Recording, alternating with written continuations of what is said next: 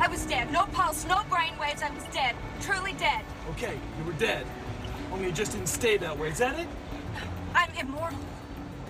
You're certifiable. Give me the gun. I hate this part. What are you gonna do now? Shoot me? Not exactly.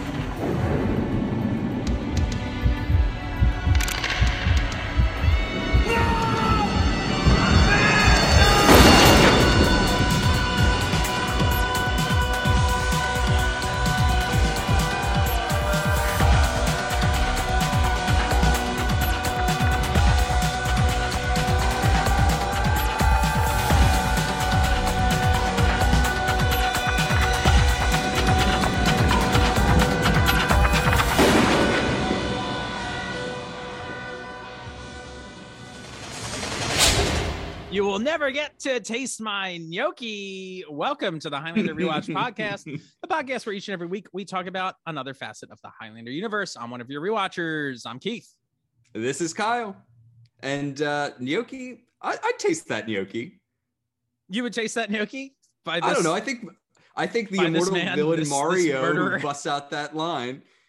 I don't know. I imagine a murderer makes a good gnocchi.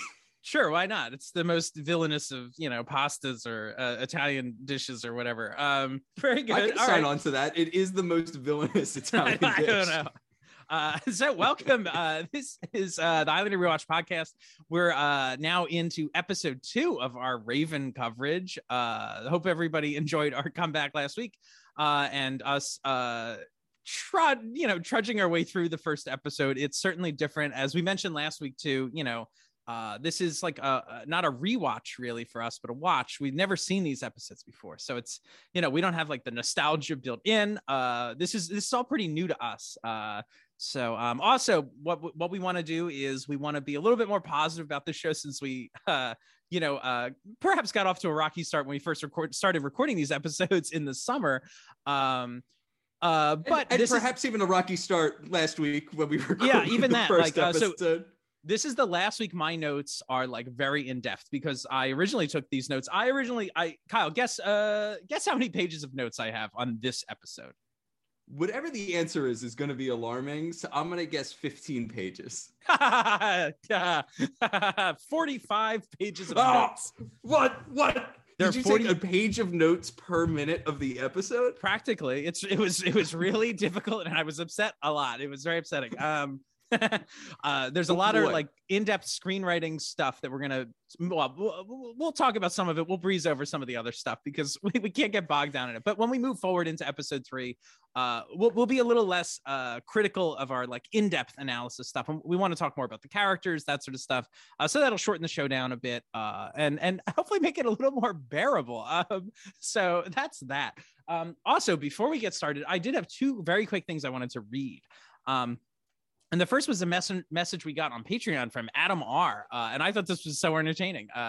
He says, I want you guys to know that when listening to the new episode today, I watched the prices for the Raven DVD sets go from $15 and then explode to several $100s and then no longer be available. Looks like you got a lot of people curious about the series. So wow. Isn't that great? What? Wow. How about that? I hope that's true. But that's wild. Isn't that wild? I feel like I'm assuming he's talking about eBay. Yeah, like eBay, Amazon. Like I know I got my copy on the DVD for like $23, 24. It really wasn't that bad on Amazon. Last time I checked Amazon a few days ago, it was like in the $60 range. So it was still higher and there weren't as many copies available. So that's pretty interesting, I think. So thanks for that email. Also, Davis Panzer, if you want to send us little residuals on some of these sales, that's totally fine too. At least on Amazon Prime, the DVDs are indeed $61. That's more expensive than they were. How that's changed. And there's only one left in stock. There you go. One left in stock. How about that? Right.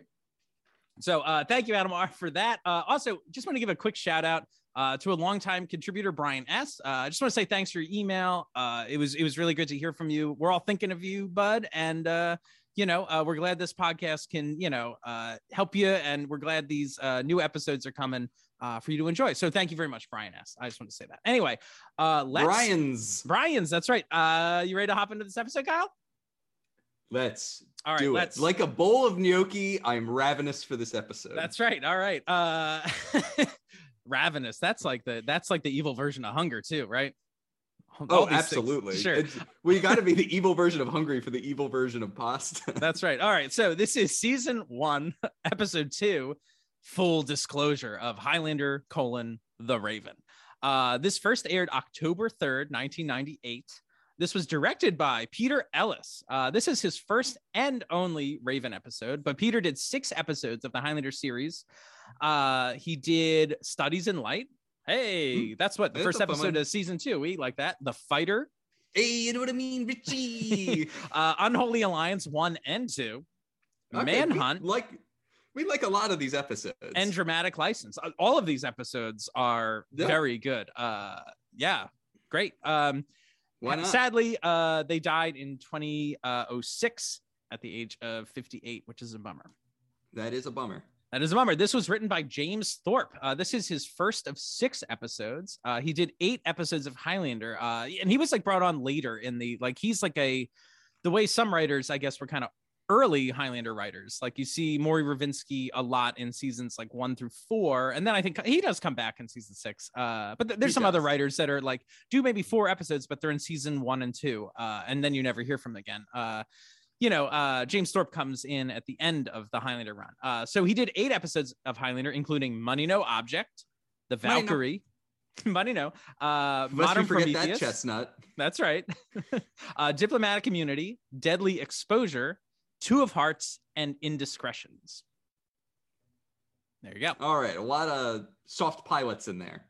Yes, definitely. Right.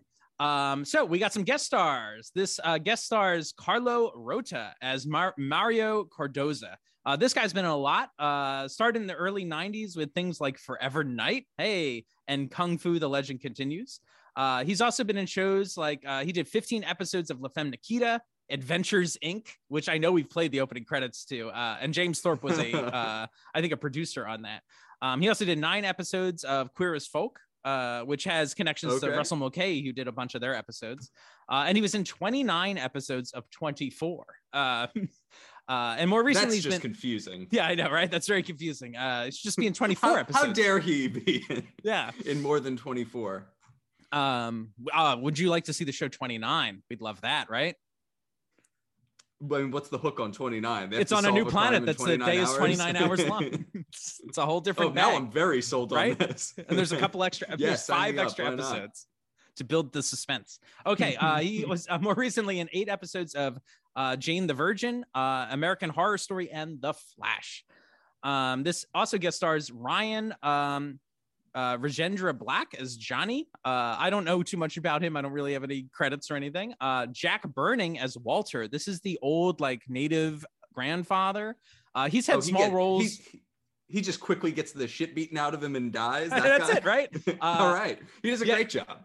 If you look at his credits, it's usually credited as old native man. It will it has credits like that, no name, just old native man. But I did think this was funny. He's in Red Dead Redemption 2, the video game, as local pedestrian population. So there you go. All right. Well, that's a step sideways from old native man, but sure, right? It's of a type. Yeah, sure. This also guest stars Michael Copeman, as Carl Magnus, the police captain. Carl Magnus, right? I just want to say he is back. 4 more episodes after this one. I'm just how do they keep bringing this character back? He was shoehorned into this episode. I don't know how he gets in all these other ones. Yeah, I can't believe he's just not a pilot only guy that helped move, just was you're not on the force, and that's it, right? And that's it. But no, he's back. He's part of the cast, right? Okay, so we've got 2 episode descriptions from IMDb, Kyle. I've copied them both because there were 2 episode descriptions. Sometimes there's multiples, right? I'm going to read them both. I haven't read them since I copied and pasted them into my document 6 months ago. So here we go. Amanda fights an immortal named Cardoza because he put a hit out on an old Native American man. Amanda tells Wolf all about being immortal, and Wolf also witnesses a quickening. Wait. Oh, all right. And okay. Also, but it continues. This is still part of it. Amanda and Nick try to save an old American Indian man from a savage mugging, only for Amanda to realize there is an immortal involved, Mario Cardoza, in a centuries-old assassin currently living as a highbrow chef who murdered the discharged code speaker, one of the Navajo-speaking Native Americans who participated in World War II, because the old man recognizes him from 50 years ago. Nick enlists the old man's grandson to help him track down Mario, leaving a small suspicious old photo of Amanda, while Amanda tries to convince him not to go after Cardoza. She ends up shooting herself in front of him and tells him the secret of Immortal's existence in a final attempt to get to leave him alone. It goes on. She is forced to confront Mario at sword's length, and Nick becomes witness to his first quickening. That's one description. The other description reads, Amanda finds Nick. That description was literally every beat of the episode. Yeah, we're done after that. The other one says, I don't want to see the episode now. That's right. We'll just end now. It'll be real quick. That's how we shorten this up. All right, that's been our show. Bye. Amanda finds Nick still crestfallen over the death of his partner, drunk in a bar. She attempts to apologize for what happened, but Nick tells her to leave. Outside the bar, they witness a shooting, but they are too late to save the victim.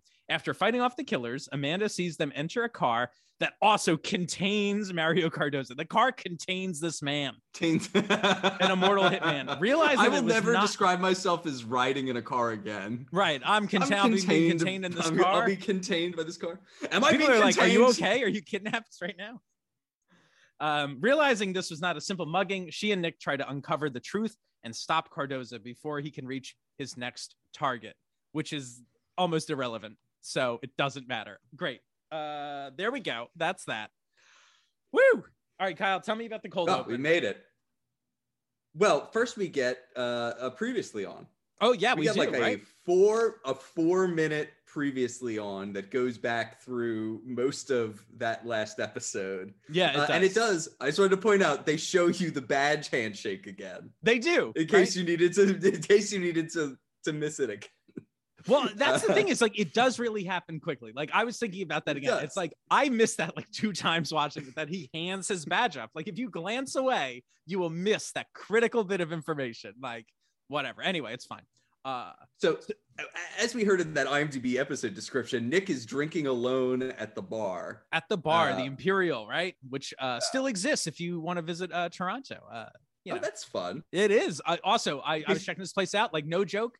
This place, I bet, like it's kind of dingy and whatever, but it's like in a cool part of town. It's also next to a place called the Burrito Boys, which is spelled with a Z.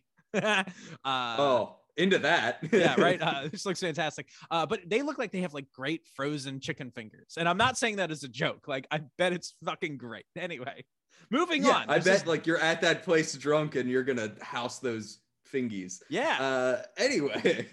And Amanda shows up in a red scarf, like the Shadow, to be like, to I don't know what, just be like, hey, you all right, man? Yeah. How did she even know to go here? What, like, whatever. Anyway. Well, I get the impression she says she's been looking for him. Right. So I guess and I think this is like the a end cop of that bar process too, right? Question mark? That would not surprise me. Because there's like a police officer behind him. I don't know. Whatever. So he's all mad at her and he's drunk. He's like putting his finger inside the glass. Did you notice that? He puts his finger in the glass. Yes, it was very strange. Like, I need this alcohol. He's like, what? So good. Yeah, it's very odd. Like it's almost like it's like cake batter or something. He's like licking out of the bowl. Right? Yeah, that cookie dough. Whiskey. Yeah. So he basically just tells Amanda, like, fuck off. I saw you die. I don't want to talk to you. Like, my life is fucked because of whatever happened. And I'm like drinking the pain away. Right. And she's like, so she leaves. And like, there's like, I don't know. That's it. That's kind of all we know. And it's a strange little scene because, like you said, Kyle, we have a previously on. So like, a big question I asked myself, if remember from like the Endgame podcast we did, is like, what is the point of this scene? Like, what do we learn? And like, am I learning anything I didn't learn in the previously on? I would maybe argue I don't. Well, I guess what we're learning from this scene is that Nick's in a bad spot and Amanda is looking for him. I guess that's what we learned. To apologize, right? So okay. So now Nick leaves and it's starting to rain or whatever, and he looks down the alley and there's this dude just getting mugged, right? Or whatever. Just getting pummeled. Just annihilated. So but then things escalate faster because they pull a gun on this guy and blow him away. Right? And Nick like runs and tackles this guy. It's an amazing like leap and tackle. And then there is a fight. And Amanda shows up to save Nick. Like Nick is gonna get is he gonna get shot or I forget what the fuck, or punched or whatever? And then boom, Amanda hits him with a board. Well, there's a second guy that Nick didn't realize was there. So he's in trouble now until Amanda evens the odds with a 2x4 or something. Right. So again, I'm wondering why is she there? Like, did she really leave? Is she waiting to talk to Nick later? Did this happen right away? Like when she left? I don't know. Like, it's just strange. It's one of those. Yeah. Whatever. Right. She didn't leave. She didn't leave. I think there's other ways you could have done this to place them together more, right? But whatever. Yeah. Anyway, but so at one point, the one thing I just want to call out from this fight is that at some point Nick has a guy's head he's whacks him into a dumpster, which right? I thought was which was pretty funny in general. But then does he break this guy's fucking neck? That's what it looks like. Like there's he does a move where he cranes pulls up his up.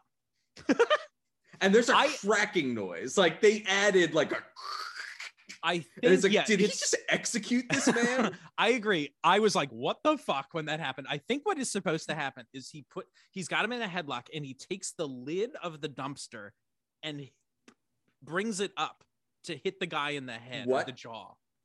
Like the way you'd hit somebody's head in a door. I think that's what happens. It's weird, but it does look like he murders a man. Interesting. Yeah, right. It looks like straight up murder. Right. And the sound effect they added to it really muddied the water on that too. But there's a car at the end of the alley. Yeah, well, the car pulls up and on. The guys run into it and the window comes down and it's this dude, Mario, we'll find out later. And Amanda just stares him down. We get the buzz, which I'm still not sure. Again, if I'm a new viewer to the show, I'm like, what is this? I mean, you can kind of piece it together, I guess, right? But we really don't know the rules yet. We still don't know. No one in this show has said if your head comes off your body, you die. Which, spoiler alert, I don't think anyone says we will see a quickening in this episode, but still, I don't think anyone has ever said those words. At the end of the episode, they do, but that we don't know what it is, and it's really dicey. But then anyway, these guys just run and get in the car, and in the next scene, Amanda's like, they got away. It's like you let them get away. Like you said, Kyle, that dude who Nick breaks that dude's neck or hits him with the dumpster. The guy falls right there. There he is, and somehow he gets from Nick's feet into the car, getting away. He got away. I thought it was... What? See, I didn't even realize it was that guy. I thought that guy was just dead. Oh, and the other guy got away. Oh, I don't know. I don't know. Either way, I don't know how these guys get away. Right? I think they. Can we just refer to death as getting away? It is the ultimate escape. That's true. So they're now trying to care for this Native American dude, right? Who's bleeding and dying, and he's saying shit apparently in Navajo. Also, I was curious, is Nick drunk at this point still? He was fucking hammered. He should be 5 minutes ago. And I also think that would be interesting. That can be why he loses the fight. I want him to not be at his best, right? And so it's, I don't know. All these things should be tied together in some way that they make sense, instead of these and then scripts, because this is the second sort of and then sort of script we've gotten from this show. I just want things to have consequences. When Nick drinks, the result can be that he loses this fight and Amanda needs to step in or whatever it is, right? Anyway, so apparently Amanda can speak Navajo, which is how about not? That also that's fun. I guess it's fun. I'm surprised. I think I'm like, oh, when did that happen? I wonder if we'll get a flashback in this episode to that. No, maybe we will at some other point. We'll see. Also,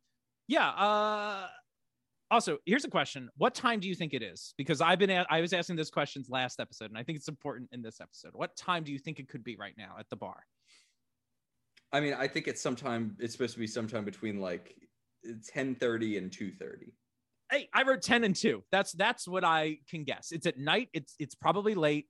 Either the bar closed, whatever it is. He's been putting in work clearly at this bar, so I would think it's on the later side. Yeah, I also like the way the scene is capped off. Nick gets up and he's like, "I'm tired of people dying on me." I laughed out loud so hard. Oh, these people, they keep dying on me. fucking fantastic. So anyway, Amanda Batmax, which I think is great. I love that she's like Batman-y in this, like her coat sounds and she like disappears. Like I think that's all. She's like, always cool just shit. Disappearing. Yeah, right. Yeah, I'm okay with that. Also, here's another like. Well, now we won't even get into that. Moving on, we're now inside the Imperial Pub. Kyle, what time do you think it is now? This is the very next scene. I interpret this as like this is happy hour the next day. And that's kind of what I maybe think too. I was confused at first. I was like, oh, this is the next morning, but then they start like drinking and I'm like, wait a minute. And there's other cops there. Also, when you like if you look at the footage of this, I don't know if like the police captain seemingly enters the bar with a beer. He is like carrying it with him. And I'm just like, what's He's outside happening? for having a cigarette and then he comes back in. Or maybe it is like 7 a.m. and this bar opens for people getting off of night shift. Maybe I have no idea, right? Like it's a really strange just series of events, right? And also I don't think I like just seeing all these cops drinking in uniform. Like they're like at the crime scene. Like this person was murdered in the alley of the Imperial Pub. And they're like, oh, well, while we're here, we might as well just have some drinks. It's like, what is going on? It's really strange.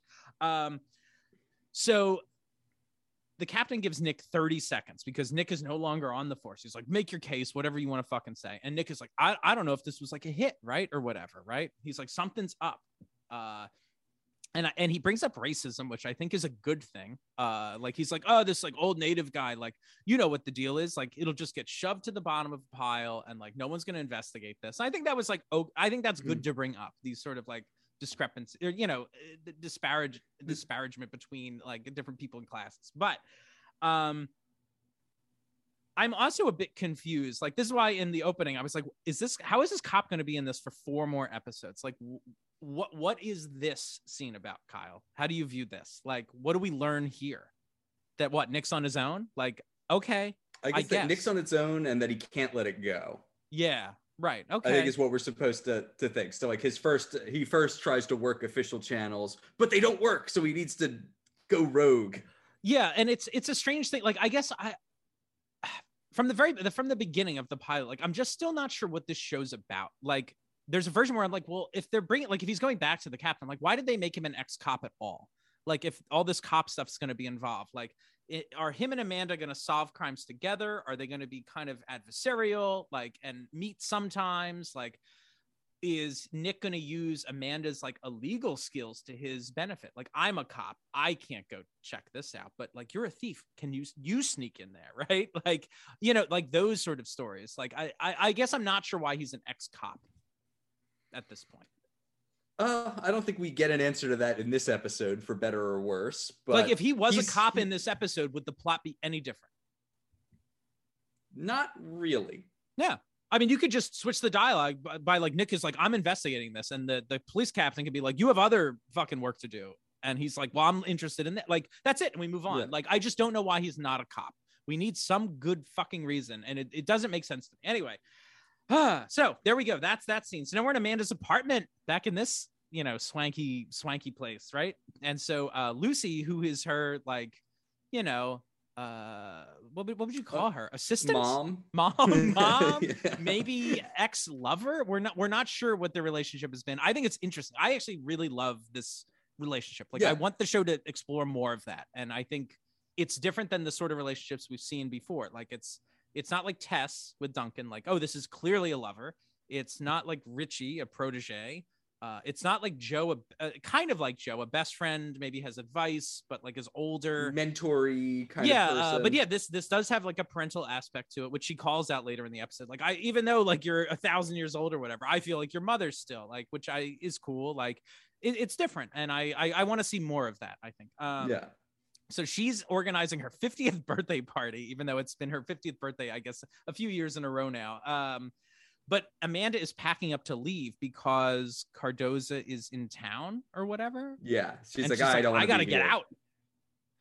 Yeah, which is funny because like last episode, she was like, the police are going to arrest me for murder. I must stay. And now she's like, an immortal is here. I must go. Right. And so it's like, we'll question also, like, she's like, oh, he's in town. I think he lives here. What do you mean in town? It's not like he's passing He's been through. here. He's ostensibly a high-end restaurateur in town. Like what? And I guess just Amanda's too new to town to have tried all the good gnocchi joints, but like, yeah, right. I mean, isn't she doesn't she know about the gnocchi? It's so famous. Yeah. She's such a socialite. So there's like a ring at the door. Lucy opens the door and Nick walks in. He just he doesn't stay and say like, can I? He's a cop. Well, an ex-cop. He's an ex-cop. He's rude, Keith. He's a rude dude. He just fucking walks in. Like, why did she open the door at all for him? I don't understand. Like, anyway, he again confronts Amanda about being dead. Like, I saw you, like, and so she pulls out like a Kevlar vest. She's like, see? And he's like, well, you didn't have a pulse. And like, this is again one of these script things. And I'm like, why wasn't this scene in the last scene? Like, what new information are we gaining from this interaction? Like, why didn't she just try to give that pitch in the bar? Right. I mean, they basically had they're having the same conversation 2 times. I saw you were dead. What the fuck? Now we're doing it again. It's so extraneous. We don't need this. Sorry. So anyway, where do we go next here? Let's see.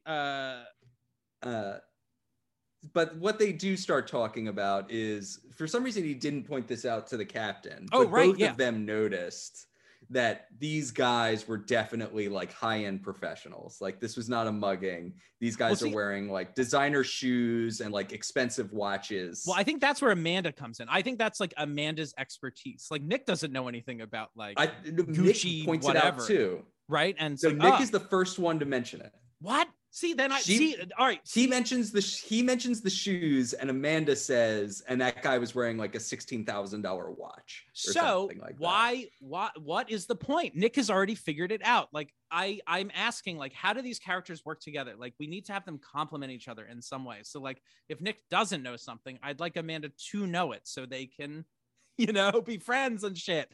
It's like, he knows all this shit. This is broken. It's broken, everyone. Anyway, we're trying to be more positive on this show. So everybody looks great. Everyone's hair looks nice in this scene. So anyway, so as this guy is leaving, Lucy then tells us that, oh wait, sorry, I'm skipping a scene.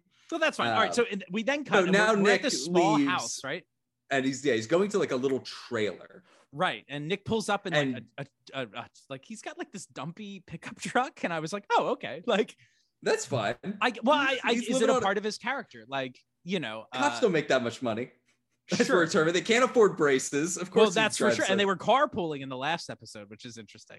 Maybe his partner didn't want to ride in that pickup truck. I don't know. That pickup truck. But welcome to the land of Dutch angles. Because it is. For whatever.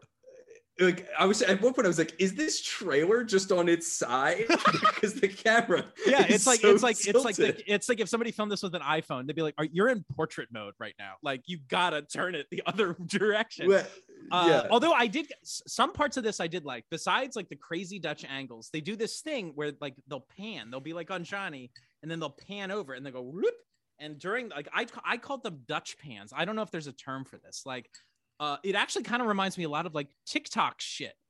When you see like the camera move with the person, I was like, this actually feels pretty modern and different than the Highlander the series, at least. Like that gave it a unique look, which is okay.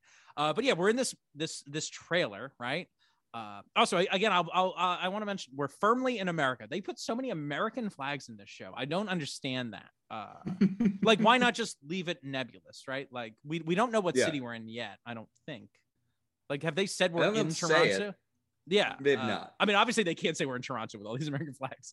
But like they haven't given this place like a Seacouver name yet that I'm aware of. Right. So I guess I just don't understand why not leave it up in the air. It's just whatever, right?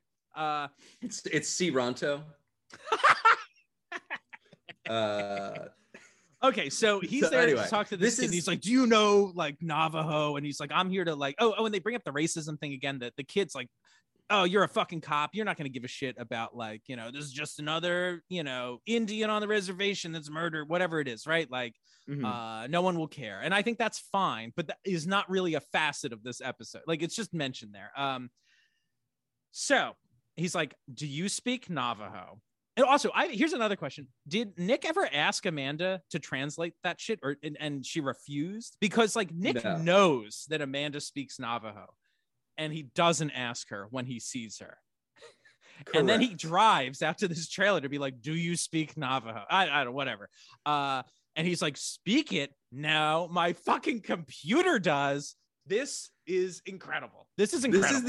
This is like they saw all the Batmac computer hack stuff and were like, more.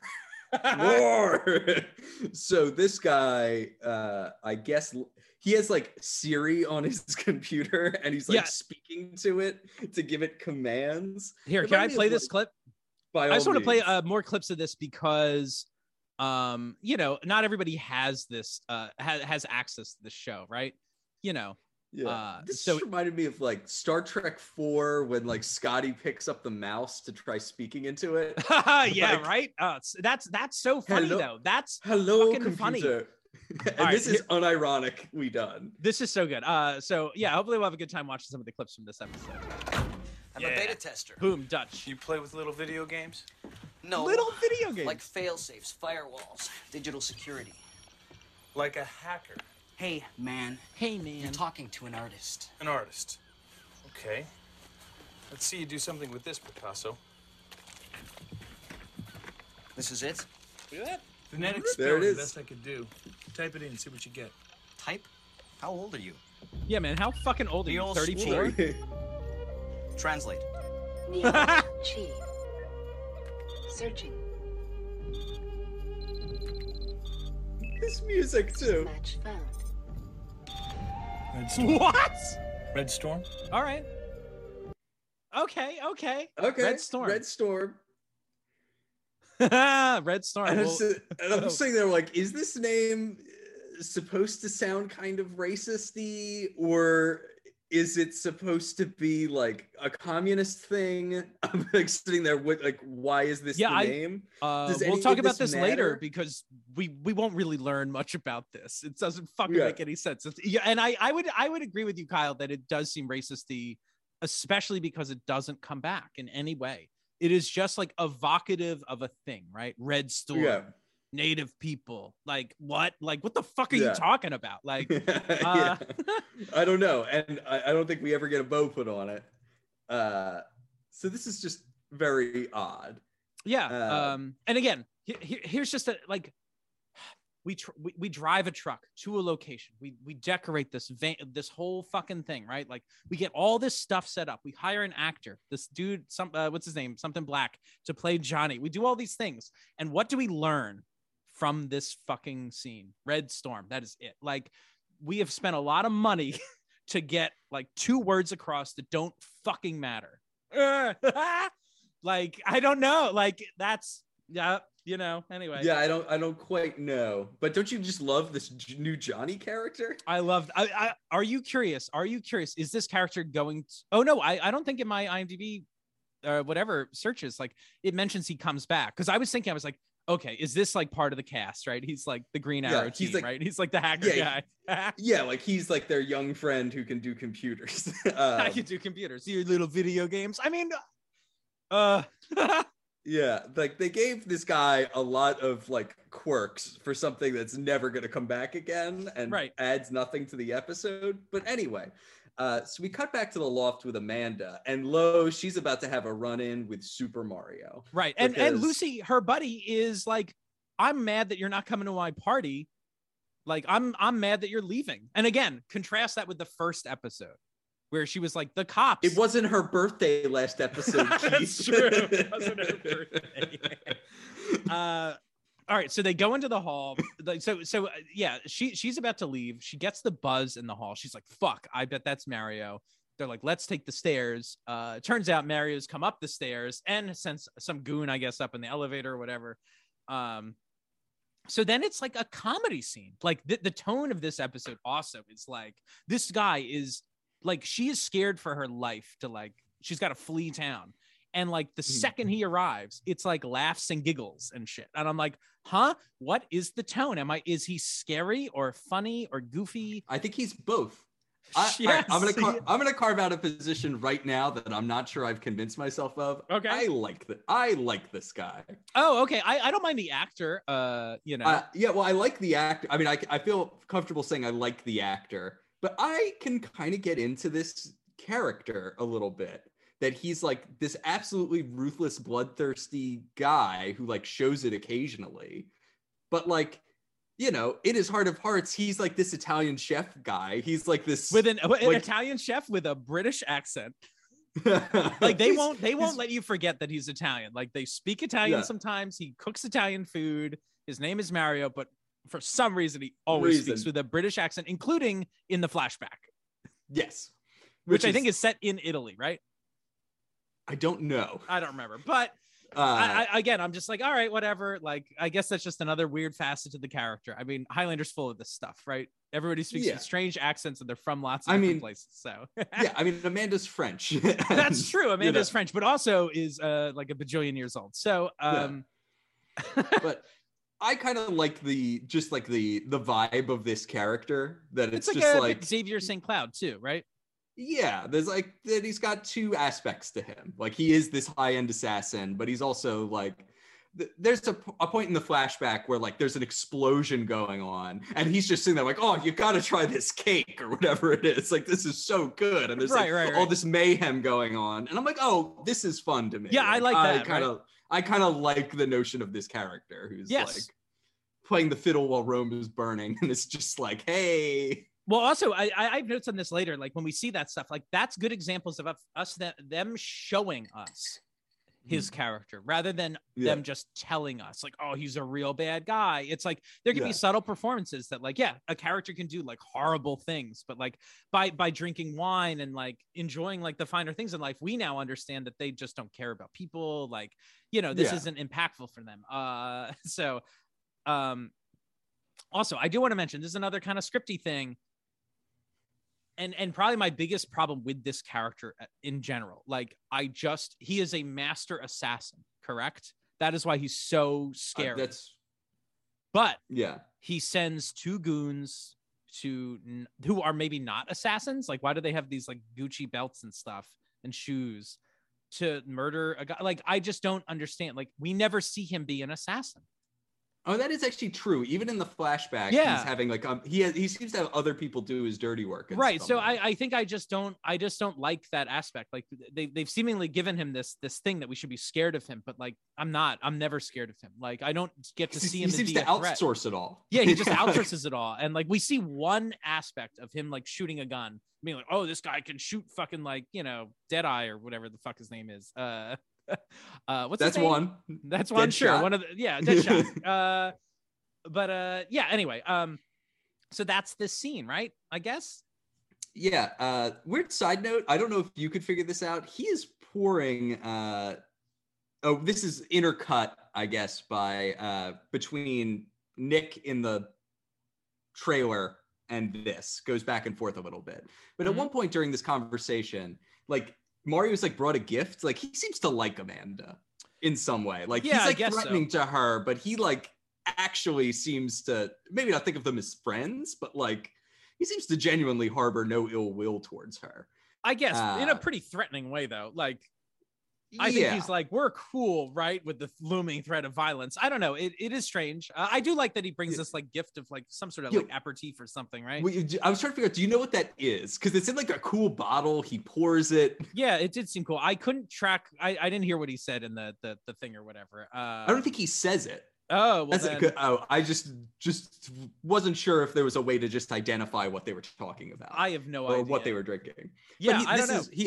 He invites her to come by the restaurant and have his gnocchi. Right. Oh, also a big part about this is he does reveal to Amanda why this Native American dude was killed, which is that he, I guess, saw him and recognized him, and he can have no part of that, right? Like, and he also says guys like that won't give up. And I'm like, guys like what? I don't know this guy. He seems to be an old man who lived in a trailer by the bay, you know, like What do you mean he doesn't give up? I don't know. Is it because he's like this code talker? We find out that like he's like a man of principles. He fought in the war, right? Or well, he didn't fight in the war. He was a translator in the war, or a code talker. I don't know. I have no idea what that line means. It doesn't give me anything. So anyway, fuck that part. So we cut back to the dumpy trailer, and we get this Red Storm stuff. They find like a trunk of the grandfather's stuff. Right. That's got like a secret compartment in it at the bottom, which Nick is able to somehow identify. Also, like he spots it and just like rips it. He rips it. Nick, he's looking for evidence, right? And like the kid Johnny hands him like this pack of papers. He's like, "Oh, what is this? Oh, just fucking receipts." And he's throwing them everywhere. And then he rips open this thing, and there's photographs. And he just starts. Everything is just being thrown around. This person is a police officer. Like, you have to catalog this stuff. Like, if you like. It's important how you find it, what order it was in, like all this sort of stuff. And you're fucking it up right now. Like, this is significant shit. And he's a horrible detective. Nick Wolf is not a good detective. He's bad. This is known. So now we get this code talk. This is where we find out this code talker thing, right? Well, again, like, yes, this is where we get this aspect of it. Because Mario doesn't know. Mario didn't know that part. Mario just knows that this guy recognizes him, right? Recognized him and maybe saw him in the past.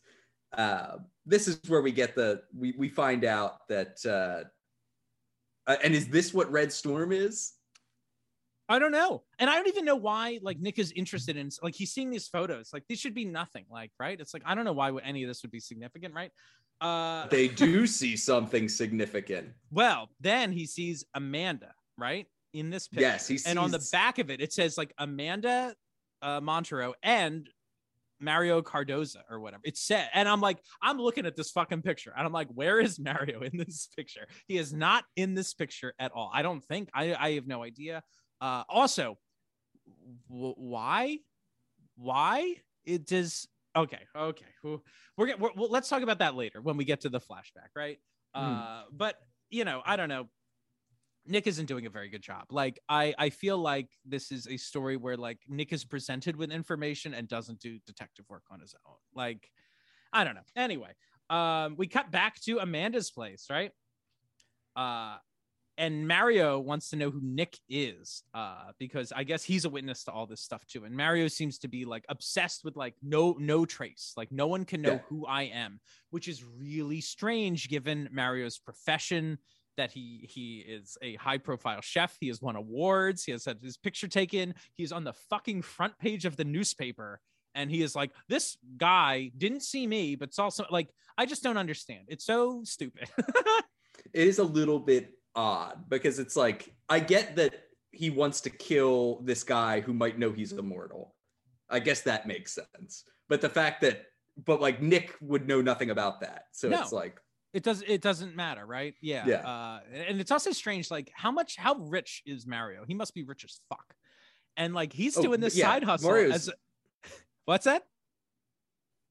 I mean, I think it's very clear that Mario is loaded. Right. At some point he pays someone $500,000 for something in the context of this episode. So but he's doing this side hustle as a chef. So I guess it's really like love of the game, but also like man, what a that sucks. Like, if I was immortal, would I be hustling in a kitchen every day? Man, I've done that and it stinks. It's really rough. So I don't know if that's how I'd spend out an eternity, but whatever. He just wants to share his gnocchi recipe with the world. He does. It's a gift. It's his gift. It's what he can do. I would say his grandmother's gnocchi recipe, but it might predate the discovery of tomatoes in That's Italy. Right. It probably does, right? So who knows? That would be a funny thing if like he mentioned too that like he does like old Roman food or like like or like it was hard to incorporate tomatoes into my cooking 600 years ago, but I did. Like, but I did. Yeah, I figured it out. Okay, so. Now we keep going back and forth. There's a lot of cuts and there's a lot of weird edits in this show. And I think it's to keep the pacing moving. But I think also because of the budget of the show, they film a lot of scenes just in the same place. Like we keep cutting back to Amanda's apartment and kind of like resuming a scene. And I think it's just to kind of keep the pacing going. But it gets monotonous, I think. So we're now back to this like dumpy trailer. The computer they're hacking on is called a microdot computer. I don't know if you saw that. I thought that was fantastic.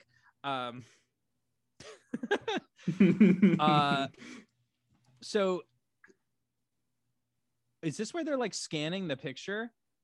Yeah, so they are like trying to like scan and enhance. Right. This is weird. I had a note in here, and it's been a minute, but like I have this note saying like I feel like they didn't know how to end this episode, so they like splice these or the credit or the commercial break. So they like splice this this scene like apart to make it work, and it's really strange. So we get a blast from the past. Yeah, we get a blast from the past line here of like everyone has a double, and all I could think was I've seen doubles before. I've seen doubles before. Right. Love very it. Good. Kyle, I do want to tell you. So I've been drinking out of this little cup this whole time. This lovely little chalice. It's a beautiful right? cup. It is a beautiful cup. This had vodka in it. So new twist to these episodes is to make it through. There's drinking, and it's like 10 something in the morning. But also I'm about to open this nice little bottle of Korean sake and serve it over ice. So throughout the rest of this review, I will drink this entire bottle. It's like a challenge. This will be wonderful. So. This is purely voluntary. But it's here okay. we go. That looks good. Well, sure. It's you're like, it looks good. It looks like clear liquid, but it smells delicious. Wish you could smell it through the microphone. A little toasty. I can. Welcome to Smell-O-Vision. So in any case, Johnny is now in trouble though, because Cardozo's goons have realized that like Johnny has been snooping around. Like he used those photos to try to find Mario. Correct. Like who is this guy? Like he thinks that Mario and Amanda are important in some way. So he's like hunting it down, and somehow one of Mario's goons finds out that this kid's looking. Right. Okay. So yeah, let's talk. I want to talk about this scene. So we now cut to the Coco Lezone restaurant in Toronto. Sadly, this restaurant is permanently closed. This was a real restaurant in Toronto. So this goon is like, we have a spike in the security net, he says. There we go. What the hell is he talking about? Like, what the fuck is he talking about? What security net? This guy owns a fucking restaurant. Like, this guy's website is, I'm sure, is the most like basic fucking thing. It's the late 90s. It probably doesn't have a website. It's like GeoCities. Right? I don't know. It's like all yellow. What is Mario keeping on some sort of like high security server or what? Like, this doesn't make any sense. But my interpretation of all this was that he somehow has people monitoring for like web traffic related to him. Right. That's what I think that's interesting. I think that's like this is the first time that like this show, like even Highlander series, I don't think, other than like when Callus was like, he's going to release the Watcher CD so everyone will know about us, like where they dealt with like some technology stuff. Like this is a pretty different, I think, that they're like, like, could people search for us? Like maybe, right? Like, people, like there's databases now, like that didn't exist in the early 90s when Highlander the series started, right? I think that's okay. That's kind of cool. I think this is a bizarre scene where Mario is cooking alone in his kitchen with a pot of tomato sauce, and he's like, okay. Oh my God. Oh, too much garlic? He says, is there too much garlic? He hands his goon, the security guy, the spoon. He tastes it, and he's like, it's good. Then Mario says, that's right, because there cannot be too much garlic. And I'm like, why did you ask in the first place? Also, he's just bragging. He's just like, that's right, baby. How long has he been cooking that he fucking, like, this guy should be the most brilliant chef? And he's like, I don't know, is there too much garlic? You fucking tell me, you immortal like taster, right? Like, I don't know. Anyway, I'm very upset about this stuff. I kind of enjoyed that because it was like, hey, he's like, it's a communal thing. That's the number one ingredient in his gnocchi. Keith. Love. It's community, it's family, right? It's family. Oh, like Vin, right? We love like Vin. Very good. All right, so now we cut to some cafe where Nick and Amanda are getting lunch, and I just want to point out now, despite the fact that last time they met, which is kind of a little interstitial scene we skipped over, they meet in this elevator with like a fisheye lens. It's a whole bizarre thing. In the last scene, they talk and say, "Hey, do you want to go for a walk?" And they go, "Yeah." And then we see them sitting down having lunch. And I'm like, why don't you say, do you want to get lunch? We don't see that. Like, this is just so broken, right? Like, this is not how you fucking do this. Like, God damn it. Do you want to go for a walk? Yes. The next scene is them going for a walk and talking, right? And then at some point they changed it. My guess is, I don't know, maybe they need a station, whatever, the locations changed. Like, all these things happen when you produce a show. And that's okay. But then they don't revise some of the script problems that it creates. Like, all you have to do is say you want to go get some lunch, and then you cut to them having lunch. Don't say you want to go for a walk, and then you just cut to them not going for a walk. All right, I'm yelling. Let me have another sip of this wonderful Korean sake. All right. So Nick asked Amanda if she knew the old Indian guy. That's a question that was asked. And I was like, yeah, what? Finally. So we get Nick confronts her with this picture. Like, what the fuck, man? Yeah, like, this is like from the 20, or what is this year on this? 1952. Explain this picture. 1952. Right? So we get our first flashback of Highlander the Raven. Thank God, right? We get a title card saying we're in Warsaw, 1952. And so that old dude, what was his name? Harry? What was his fucking name? He had a name. He had a name. I think that's Harry. Sure, yeah. Harry. Harry, the old man. Yeah. He is in a pickup truck in Warsaw taking pictures of, I guess, Amanda and Mario having lunch, right? And Mario's going on and on about the veal paprika, which is just like a veal paprika dish with tomato gravy and shit. But Amanda's got to get it. Anyway, I'm talking about the food here. So Amanda has just snuck into this building and exchanged. She thinks she's basically stealing a Ming vase. Yes, is what she thinks her assignment is. So she pulled an old switcheroo, right? Apparently, and she has now made it out with the vase, and she's happy about it. Sure. And she's just but she's like a subcontractor. Was not the plan. Right. So she sits down. Right. Go on, Kyle. Go on. I'm interrupting. I'll keep drinking this. You talk so I can sip. So she sits down and he's just like, oh, you got to try this. This is so good. Are you sure you don't want some? Kaboom. The building just explodes. And Amanda immediately realizes that, like, she must have been the one to deliver the bomb in some way, which, like, I think she would have looked inside the vase. I mean, also wouldn't it have been like heavy as fuck? Yeah, because it's full of explosives and chemicals, right? And stuff. I don't know. Amanda was not asking questions, though, so she all of a sudden realizes her complicity in this and is very mad at Mario about this. But he's just like, hey, whatever, man, it's all good, eat some veal. Yeah, right. He's drinking like an Aperol. Well, yeah, he's just like, it's all good. Yeah, he orders a second Aperol and his Aperol is full, which is very funny. But I also don't understand why did he do this? Well, I guess we know he's an assassin at this point. We don't know who he's hitting, but he's obviously killing someone. Well, see, why didn't they make that clear, right? Like, why are they do? Lucy says at some point, like, he's an international assassin. Like, we know. I know he's an assassin. I don't understand this Ming vase plot. Why at some point didn't he reveal, like it just seems like he wants this fancy vase to fence or whatever, or because he likes the finer things in life, right?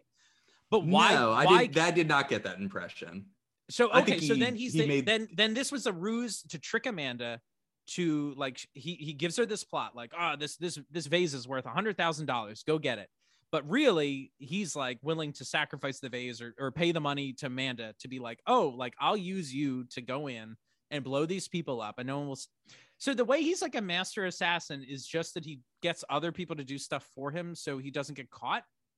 I don't know. I agree with your commentary earlier of, like, we never actually see him do the master assassin thing. Yeah. Like, this plot he hatched is perfectly fine. Like, that makes sense. And, like, I like that Amanda would be upset about it or whatever the case may be. But, like, we don't actually see him do anything. Yeah, and I wish I also knew the target. Like, I want some motivation. Like, I mean, even just to mention, like, oh, you didn't know so-and-so was there and you know what he's done, right? And, like, whatever the fuck, right? Like, something to give a motivation. Like, because, like I said, I'm questioning, like, was that just for shits and giggles? Did he just want the vase and figured, I might as well kill some people while I steal it, right? I don't know. So that's that. Yeah, and one thing I do like about this is like you now have a certain amounts of like moral choice are starting to be introduced into this thing. Yes. Because Amanda was used in this way in the past with Cardoza, and then she like chickens out.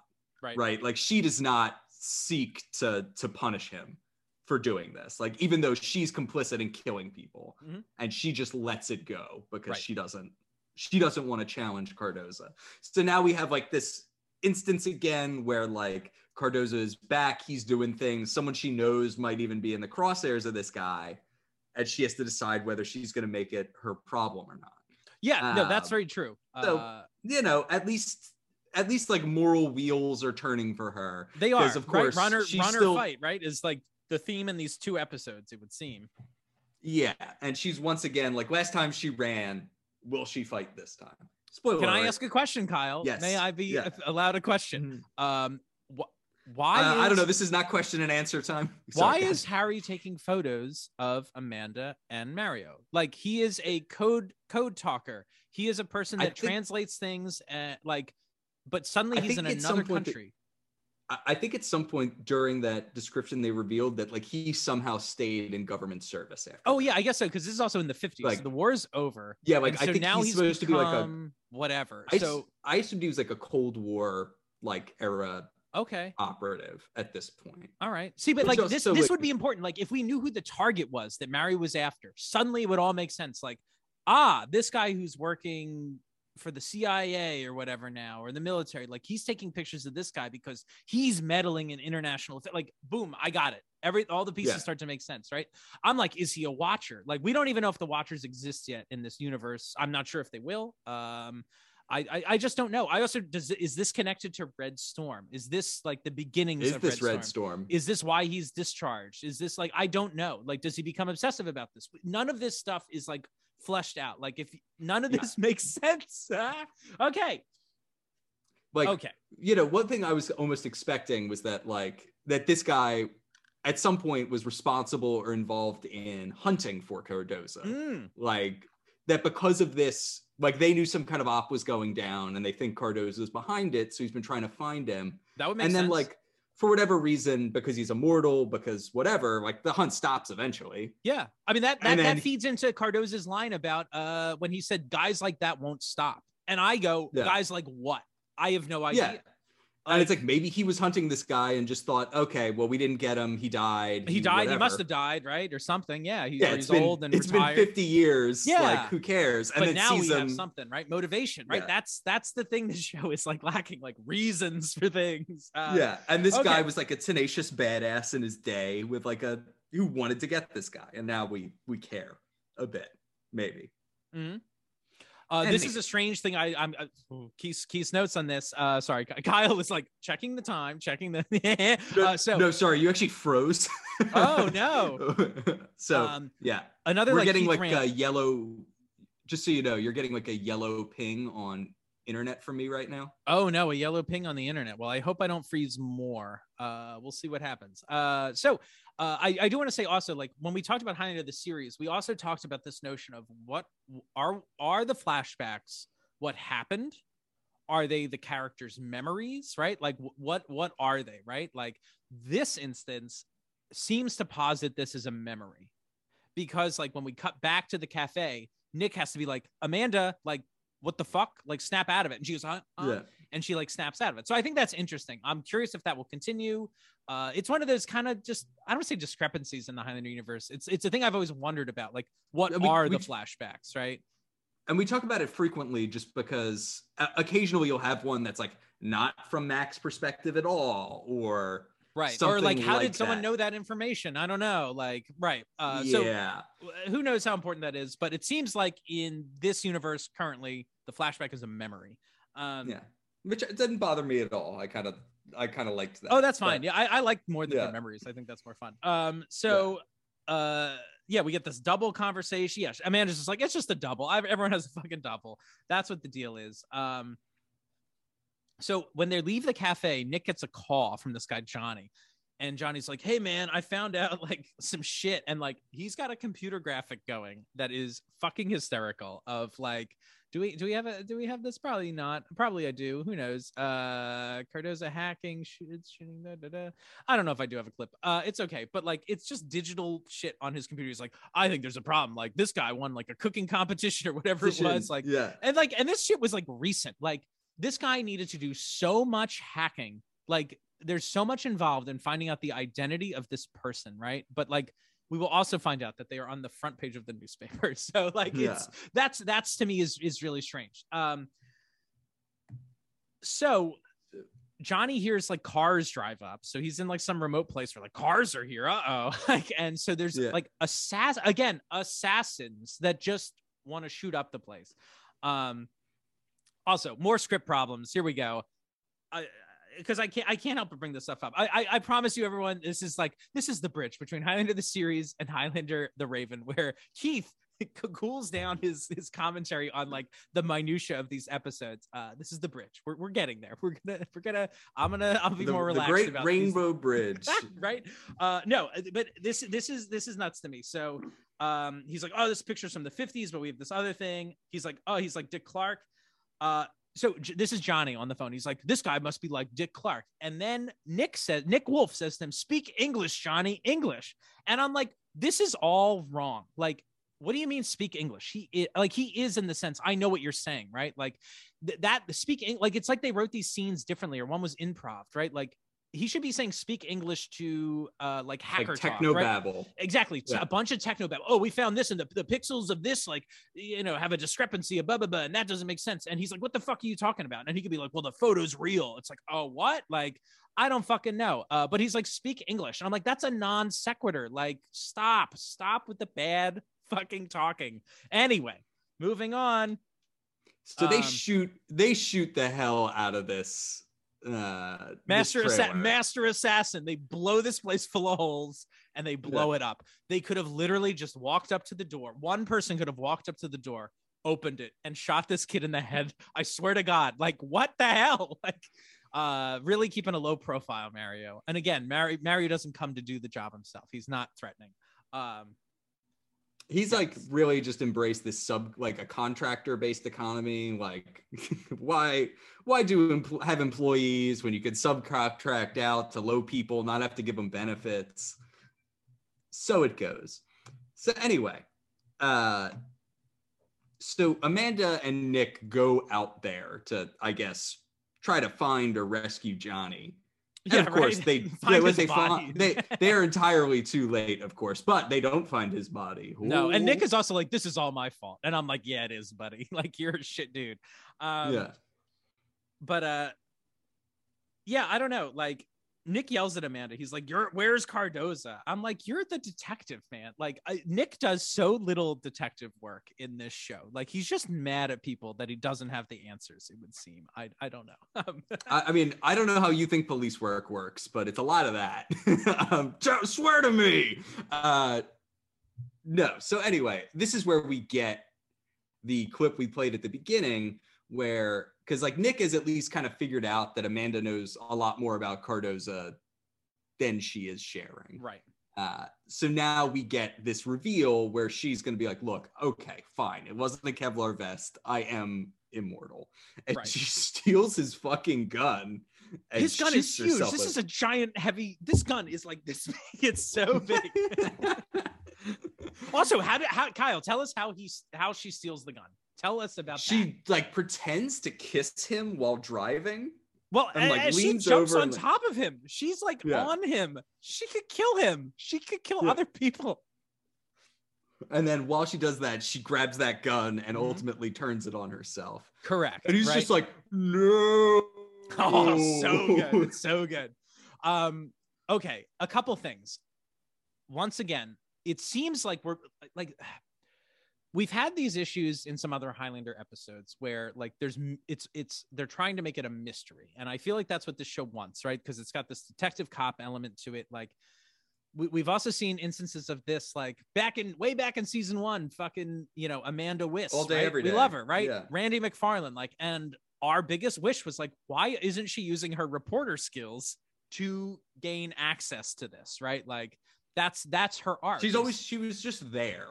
Right. She was just there to be a thorn or something. And like, I'm asking myself the same question here is like, once again, we've spent all this money to set up a trailer, to hire this kid as Johnny, to do all this shit, to like, look at the photo, blah, blah, blah. And like, at the end of the day, Amanda's just like, oh yeah, you want to know what's up? Here it is. Right. And it's like, why are we wasting our time with these mysteries? Right. Like, it's a mystery show that has no mystery, right? Like, it's strange. Right. Well, and the thing that ultimately makes her want to tell him is that Nick is convinced he's going to go after Cardoza.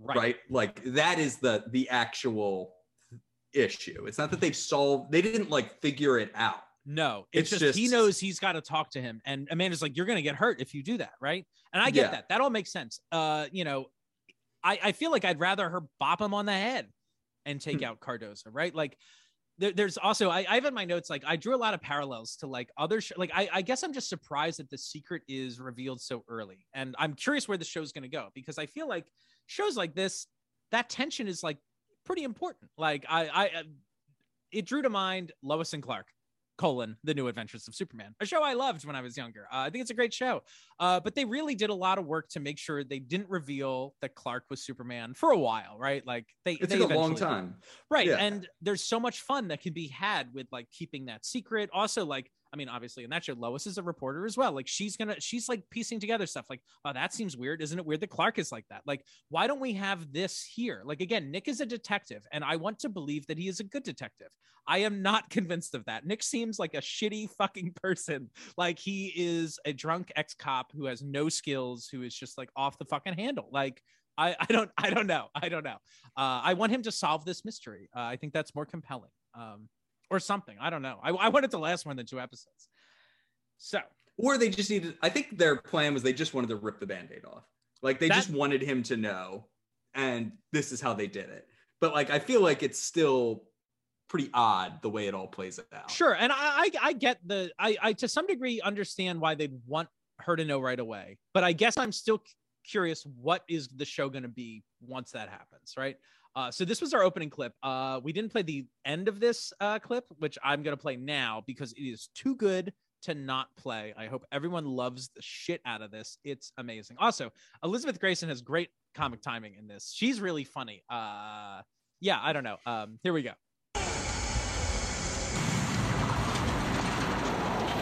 Amanda! No!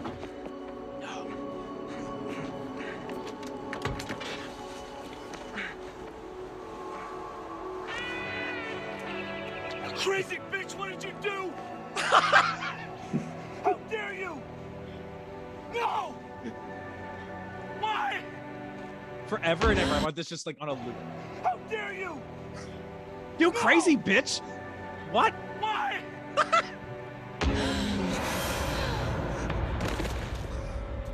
Fucking fun. That's funny. Also, this is funny too. Well, I know chivalry's dead, but how about a little common courtesy? The hand going up. I like the hand going up. That's funny. I like it. All right. Anywho. Yeah. So he's like, drops her like bitch. and then he drops her like a sack of potatoes on when the she concrete. wakes up. Hysterical. That's kind of funny. Yeah. Also, I will mention here, there's a lot of, I think I kind of mentioned it last time. There's some horror elements in this that I think are really interesting. Like the way they like reanimate when they like the sound effects are like whoosh, like, and they kind of jolt back. It's really different than Highlander the series. And I'll have thoughts on that at the end of the episode, but I think it's really cool. That there's this new element to it, and if it was in the reboot, I would fucking love it. I love how like disturbing their like reawakening is. Give a little body horror as part of this. Yeah, a bit, right? So now we're in Mario's restaurant, right? We got some like Godfather music kind of playing, right? Yeah. And some dude comes in and he's got this envelope with money in it, and he's like, the target's going to be at the church, right? It's another subcontractor, which I don't understand why he needs, because he already has all these goons. But sure. So another subcontractor comes in. He's going to pay him $500,000, we find out, to do something, to kill somebody. Mm-hmm. But then this guy starts asking questions, and Mario, who's like in the shadows, like, yes, Mario's obscured himself, just like hauls off and shoots this guy in the fucking ear, right, to prove that he's like, you know, like, don't mess with me. And this guy laughs about it. He's like, cool. Like, what? This is so bizarre. Like, this is never this is such a fictitious like representation of like an interaction like this. Also, Mario, who wants to keep a low profile, is like, would you like to meet me at my restaurant? Like, what the fuck? Like, if they ever do capture this guy, they're going to be like, well, what do you know? And the only information he will have is he met at this restaurant, which is a pretty big deal, right? Like, what the hell? Yeah, especially based on who we find out the target ultimately is. Yep. So, so now, okay. So yeah, we're leading up to whatever this assassination plot is. That I guess is maybe here I would think is the culminating point of this episode. It's like, here's the next plot, right? Like, and now like in another show, it'd be like, all right, we identify we identify the villain. We see what their motivation is. We see what they're doing. We know we need to stop them. And now we've learned their next instance of it, right? Now we need to like, that's it. That's the culminating piece, right? It's like, we got to stop it from happening. The clock is ticking, right? So that's where it seems like we're going. So we now cut to like, they drive through this like garage. Amanda and Nick drive through some like garage body shop. They park. They go up these stairs to like this gym, right? Gym? I'm like, why are they here? And the fucking kid, Johnny, who we have learned has escaped murder by many bullets and explosions, is waiting. He's waiting there next to another garage, and he comes out. Like, he was there before they were. I'm like, how the fuck is he there?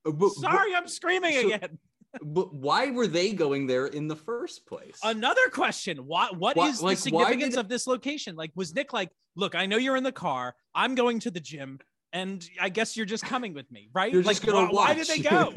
Why did they go there? And what's Johnny doing? I don't get it. Everything in this fucking script is broken. I swear. And I know I'm being harsh on this episode. I know I'm raising my voice a lot. We got to keep it cool. But, nothing against many people we love in the show who are part of the show. But stuff is just not working right. And it's apparent. And I hope everyone finds it interesting to see all this stuff called out. I really do. Like, I hope people think that the screenwriting stuff is kind of interesting because, like, I don't know. I sometimes, I know when I was younger, like, you see a movie and you're like, why isn't this good?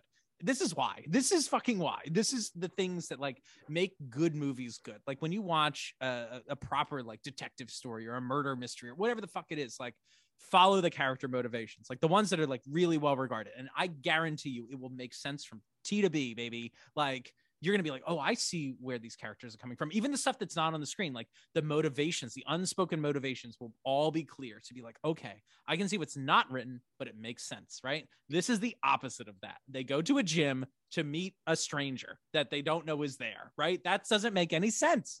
Okay. So Kyle, tell us about what Johnny says and their interaction because he confronts them with a gun. Yeah, well, Johnny's just like there pointing the gun at him, and Johnny has I don't know. So, like, I just don't understand. And there's this whole dialogue about having like 6 different credit cards. I don't understand what any of this is about. But like, he is upset, and Amanda just walks up and it's just like, just give me the gun, you dweeb.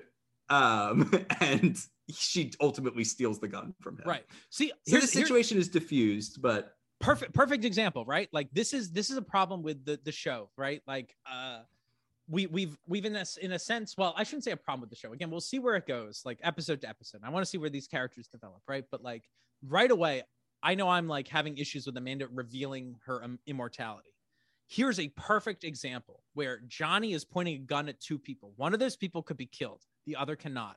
So when Amanda goes and is like, give me the gun, like, you know, Nick can be like, no, what are you doing? Like, why is Amanda so like ballsy, right? Like, she's going to do anything. Like, she's unstoppable. And he doesn't understand that. And that can be fun to watch, right? Because like Nick's upset. We as the audience fucking know the secret, right? Johnny doesn't know either, right? Like, that's more fun, at least. I don't know. It's more interesting than this. All right, moving on. Yeah. Lots of Dutch angles. So we learn about Cardoza. We learn he's an assassin. And then they immediately go, so he's in town.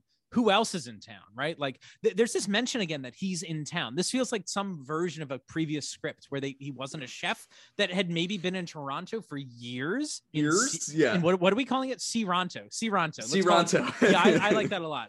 Until we find out a name of this, and I don't want to look up if there's some internet-y name for this city. Ciranto it is for now, until the show tells us otherwise. I mean, that was our deal with Seacouver too. Like, I don't think we got Seacouver till what, season 5 or even 6?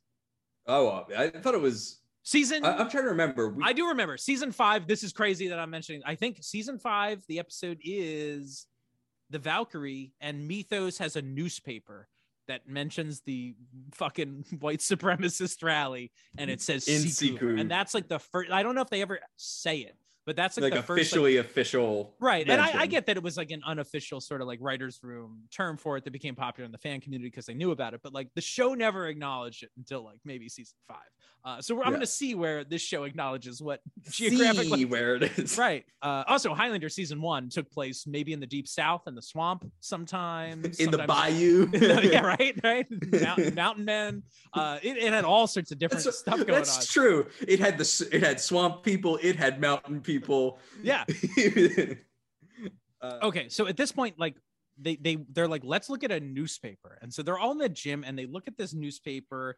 Amanda even says, I want dirt on Cardoza. And I ask myself, why? Why do you want dirt? Like, again, what's the plan? Is the plan to, if you get the dirt, then you give it to the police and they can arrest him?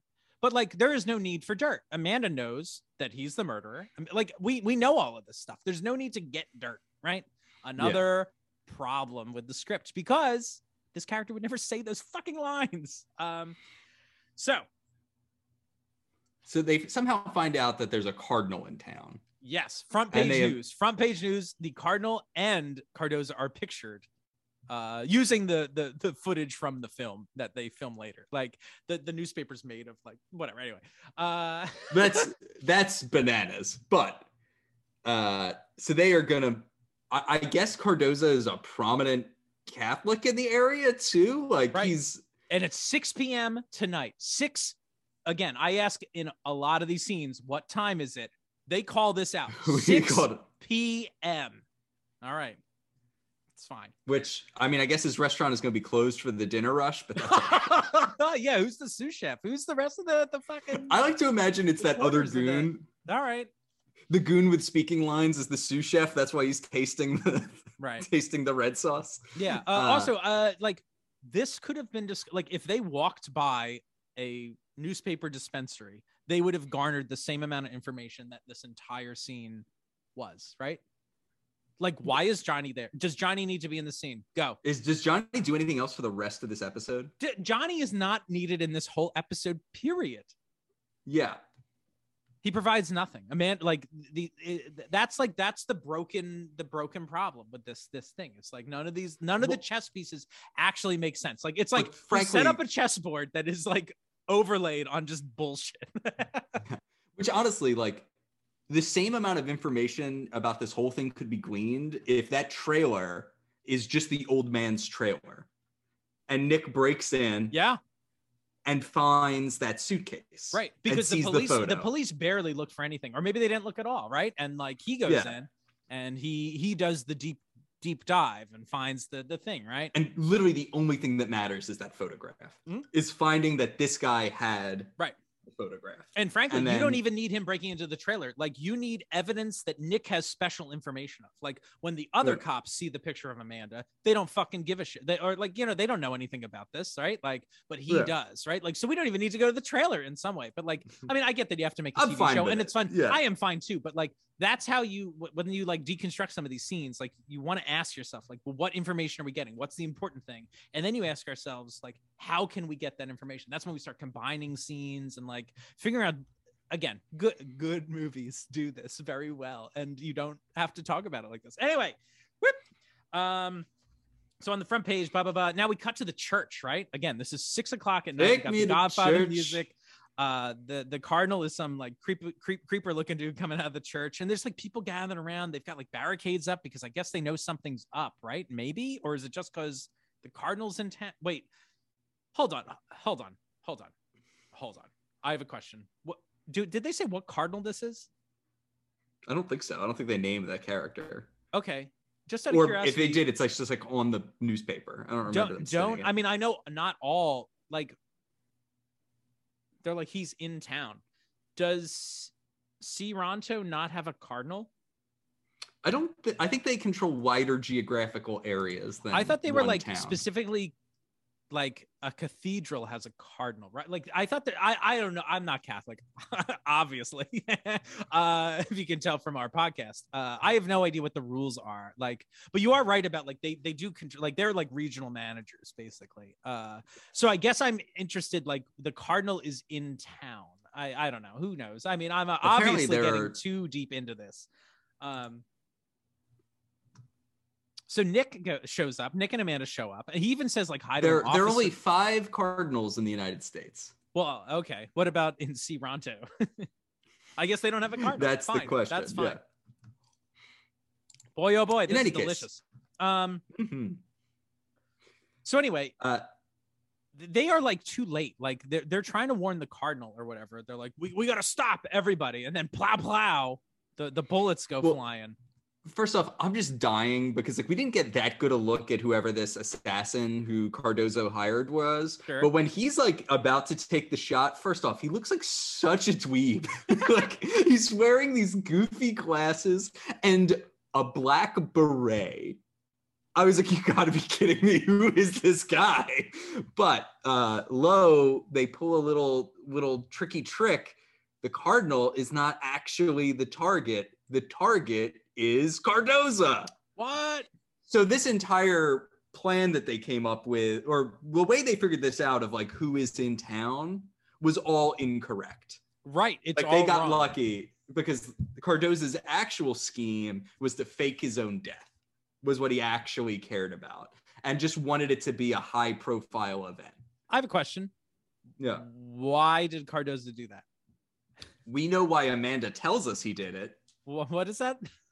So, which is that Cardoza is perhaps a wanted international assassin who's being like tracked by various government agencies, which makes even stranger that he's a high profile.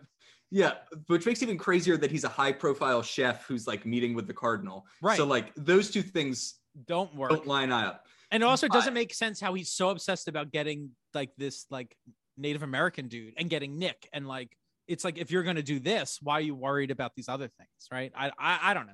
I mean, maybe to some degree. Well, which actually the Cardozo's goon points that out later. He's like, why is the Navajo kid still alive? And he's like, who cares? You're dead. Yeah. That's what the goon says. That's a whole weird thing too, is like, they recount what happened. Like that they shot up that trailer. Johnny escaped into the woods and was chased. Like they knew that's a weird script thing to me. Oh, I forgot about that. Yeah, like they acknowledged that he ran through the woods and we chased him. And then they just leave it at that. And like it's like, wait, you just let him get away? Like why? Yeah. Like he just outsmarted you. Why somehow? not have the script say we fucking shot the place up? It exploded. There's no way he's alive. And so that's it. And we don't like, now I'm like, his goons are morons. Like they let this dude escape. Like, why didn't they keep chasing him? Like none of this shit makes sense. Okay. So here we go. So that Amanda recounts that like actually Cardoza is a genius because this now every department in the world will like close its files on him because he's just been killed in this high profile way. Right. It doesn't make sense really. Yeah. I just don't understand it. Like there's no connection really between this Cardoza cleaning up the Native American plot and his independent plot to disappear. Right. Like in some ways, it's almost like this should be, and I don't even know if this makes sense. There should always be a connection between the two, where it's like, this guy knows I'm alive. I got to try to clean this up. And like, this is messing things up for me. I need to hit the reset button on my life. Yeah. Because like the secret about this current identity might be out. So I got to go. That could give us some like good background into like just what immortality is like, right? Like, you know, like some of the rules of the game, right? Restarting and just like the pains of immortality, whatever it is. Anyway, go on. Well, it's just, but they appear to be independent things. Mm-hmm. like he appears to have been planning this independent of the notion that he needs to shut up the old man, right? For who might know he's immortal. Like they're really just seem like they're separate ideas entirely, right? It's not like this old man somehow screwed things up or like got him back on the radar, that like, hey, the guy who did these crimes in the past might still be alive and active, like, right. And now he needs to disappear. Yeah, I had at some point in my notes that like, I'm surprised that the old man seeing Cardoza isn't the cold open. Yeah, like that would give us that would make sense. It would make sense. It would let us know why it's important to Cardoza. It would see like, I mean, like you said, oh, guys like this don't stop. I mean, I'd like to see that because I don't know who this character is. So like, I'd like to see him badgering Cardoza with questions, showing up at his restaurant. Who knows? Like, there's some way to structure this differently. Anyway, also, but they're outside this just church. Independent ideas. Yeah. Cardoza is being zipped up in a body bag. Someone with a camera takes a picture of Cardoza like this, like it's like click. Like, I'm like, what the fuck? Like, what? Why are you allowed that close to the body? Yeah, weird. But like Nick and Amanda are talking, and Nick's like, "I'm gonna go after Cardoza," and I'm like, that line doesn't make any sense. He's right there. He's literally there in a bag, and you're like trying to figure out how to go get him, and it's like, no, I think she means like I'm gonna follow his body. Well, but like, see, they don't talk about that. They don't talk about that. And we are about to hit some of the biggest shitstorms of this episode. I swear to fucking God. The timeline is like, this is like a Marvel movie where it gets so complicated. Like it's too many time distortions or something. Okay. So we now cut to Mary's restaurant again. It's still in the dark. Like I guess it's like the last scene there. This is also one of these like again the timeline thing. I think they set up a bunch of scenes. They film a bunch of scenes with the same setup, right? Like we set the lights this way, we just knock them out, and then we just drop them into the episode wherever they need to be, and it becomes confusing because the setting is like. Are they back at the restaurant yet, or is there still the conversation at the church? I have notes on that. I'm like, there's notes later that are like, they chopped up this conversation at the church in weird ways because yes, Kyle, I think you're right. When they're at the church, there's some Spanish guitar that plays, which I think is really fun. I like the more fun this show gets, the better. Like, it's weird that it's just a music choice, but like, I'm like, I like this vibe more than the weird Matrix shit. There's such a mashup of different music in this episode. Like there is. A solid half the episode is like jazz saxophone stuff. Mm-hmm. And then there's like the Matrixy shit. There's this Spanish guitar. Yeah. And then like during the fight scene that's coming up, it'll be like intense music with like MIDI orchestra hits. Like, the music, I think I wrote down, it sounds like The Search for Vengeance or something. I think like this. I think it was this episode. But we have this conversation with Nick where like they're like, well, let's go after Cardoza, and Amanda's like, nature calls, I gotta find the bathroom, and so she goes. Before that, they do have a somewhat interesting conversation. Tell us, which is Nick is like, we can't let it end this way. Like Cardoza's gonna get away with it. We gotta go after him. And Amanda's like, what are you gonna do? Tell the cops about it. Like, oh right, you're already at rock bottom. They're just gonna think you're a psychopath. Yeah. And this guy will just end up killing you anyway. And Nick's like, well, people will believe it if you tell them. And Amanda's like, no, like, they'll be afraid, they'll hunt us down, and like if we're lucky, they'll kill us. Like, so she's like, you can't go telling people about this. It's in that context. Then she's like, but by the way, I have to pee first. So but actually that's all a ruse to go meet up with Lucy. Right. So Lucy was a pager, and brought a car. Yes. And so she got tickets like for flights to Paris and somewhere else, right? Too, like, because she's like, oh, Rio. you can leave on this. Yeah. And she's like, oh, well, you can also leave on that flight or whatever. But Lucy doesn't want Amanda to go after Mario because she's scared for her. Yeah, I don't know.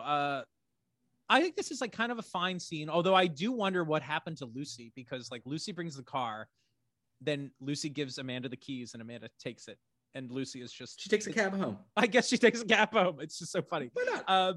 But I really like the relationship with Lucy and Amanda. Like, I'm great. Interested in that. I think that's like, it's different. Best relationship in the show. It is. It's the only one that actually feels like a relationship. Like I'm into that. So now back at the fucking restaurant, right? It's dark as shit. And Mario is like, oh, I hate the smell of the morgue.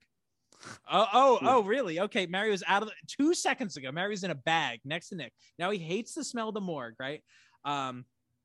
So anyway, so he's given a bunch of money to start over in Zurich or whatever by like his like, you know, familiar or whatever, right? His familiar. I don't know what to call this guy. I love that. Go on. That's great. But anyway, and he's like, well, now nobody fucking knows you're mortal. And he's like, one more doesn't he? Boom, and he blows this guy away, right? And it's like, yeah. I don't know if that was a good move or not. That doesn't seem. He does it in his own restaurant. He's trying to clear his name, like to be like the slate is clean. And yet he is like leaving bodies behind. His body has disappeared from the morgue. Like that's suspicious as shit, right? Like all this stuff does not read master assassin. Like this reads moron. This like, I can't believe this guy, nope. Anyway. So Kyle, what time is it right now? Like, I don't understand. Like, well, it's suddenly nighttime. I guess. Suddenly nighttime.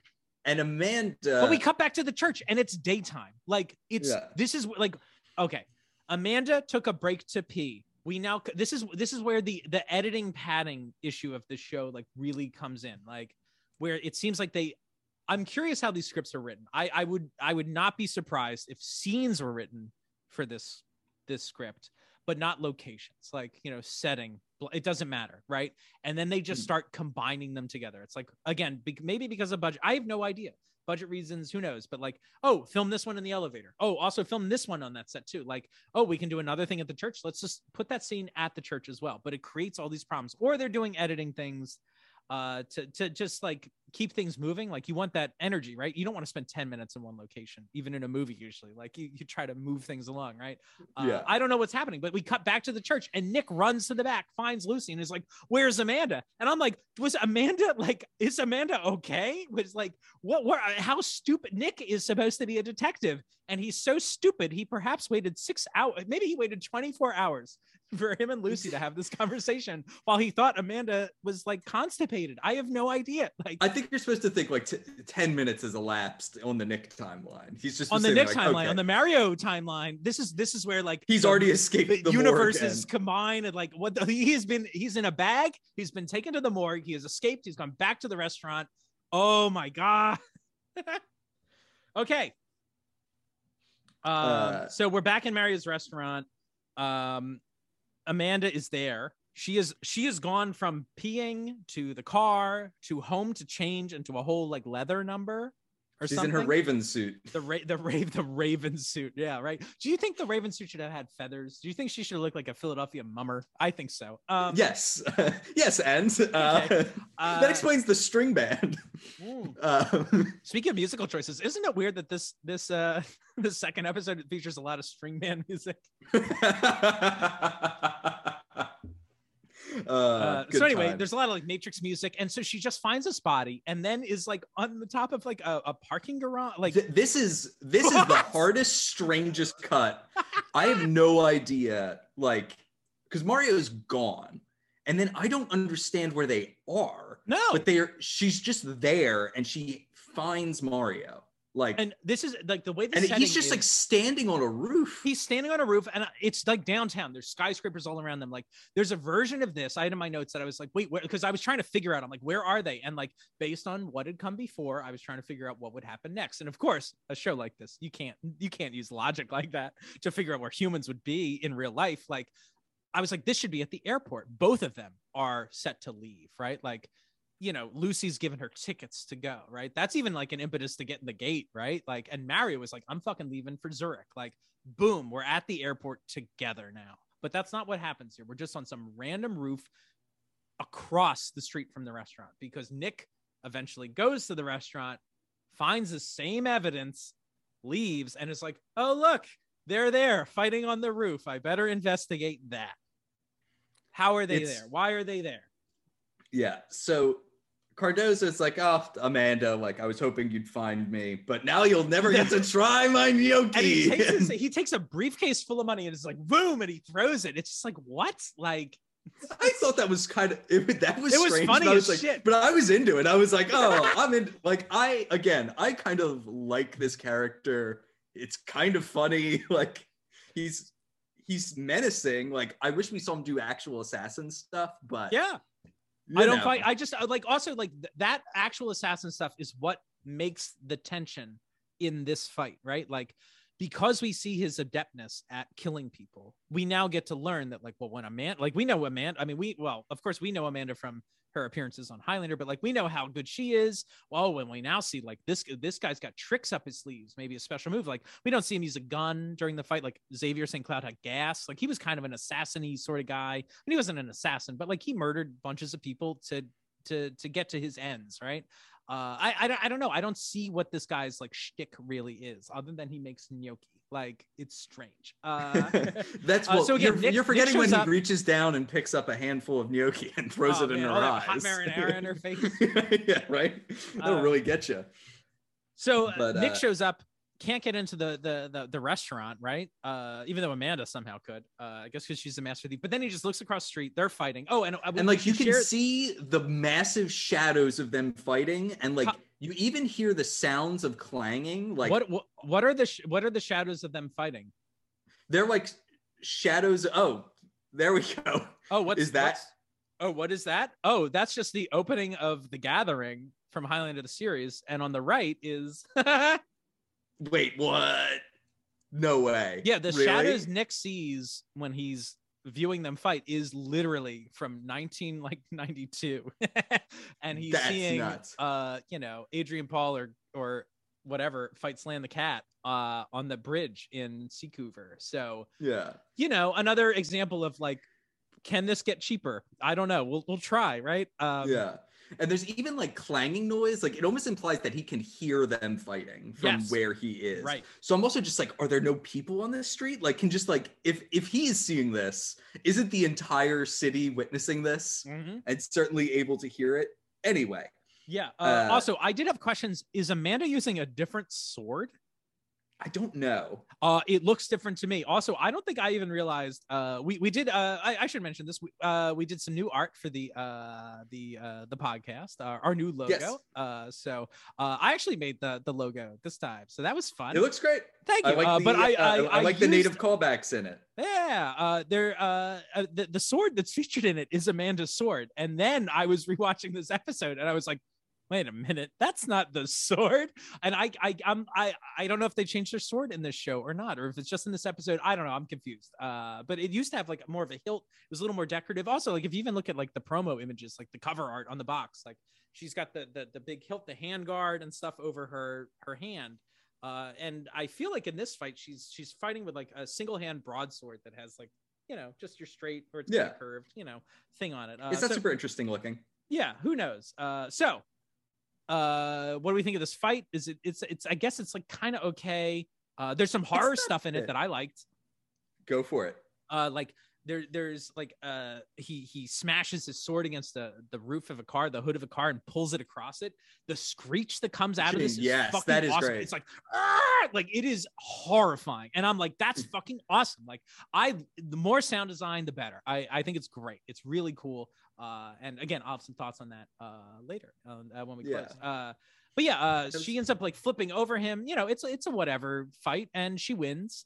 Cool. I like there's like a little bit of a story in it within the fight that I think is potentially interesting. That's like something that almost feeds into this, the Raven trickster character. Like he seems like he is a better sword fighter than she is. Right. Like when they are just kind of standing there fighting, he seems to consistently have the advantage over her. Right. But like she's slippery, she's tricksy. Like she ends up using the environment by jumping on these cars and moving around. And that's what ultimately, she's able to snatch victory from the jaws of defeat because of like, those kind of adjacent to sword fighting skills. And I think that's cool. I think it's like good. It's like, we're just not going to see another version of like Adrian Paul was kind of just the Terminator. Like he goes into these fights because like we all know as the audience, like he's basically the fucking best. Yeah, and he's fucking awesome, right?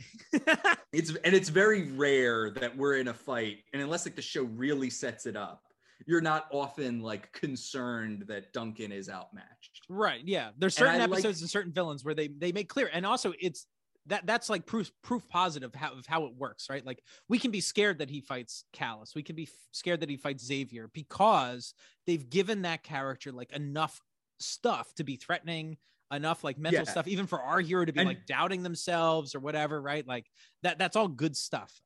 Yeah. And I like that this flips the script a little bit where like maybe the default for this character is, you know, there's a reason she doesn't want to fight. Like she needs to be more creative than someone like Adrian Paul would need to be in these fights. And I'm curious to see if that is consistent throughout, or is like the MO of how she has to do it. So I kind of liked that in our first sword fight, we get elements of that. Yeah, totally. Yeah, I would be curious, like what the style is, right? Like, yeah, how she wins, right? Because that's important. That's cool. So anyway, so Nick is up there. He can't get like a shot. He wants to help, but he sees this quickening happen. What do you think of the quickening? The quickening is a little bit different, I suppose.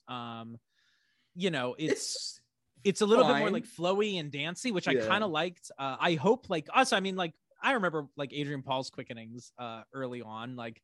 He was figuring them out. Amanda hasn't honestly had a bunch of quickenings in Highlander the series. How many has she had? I'm trying to.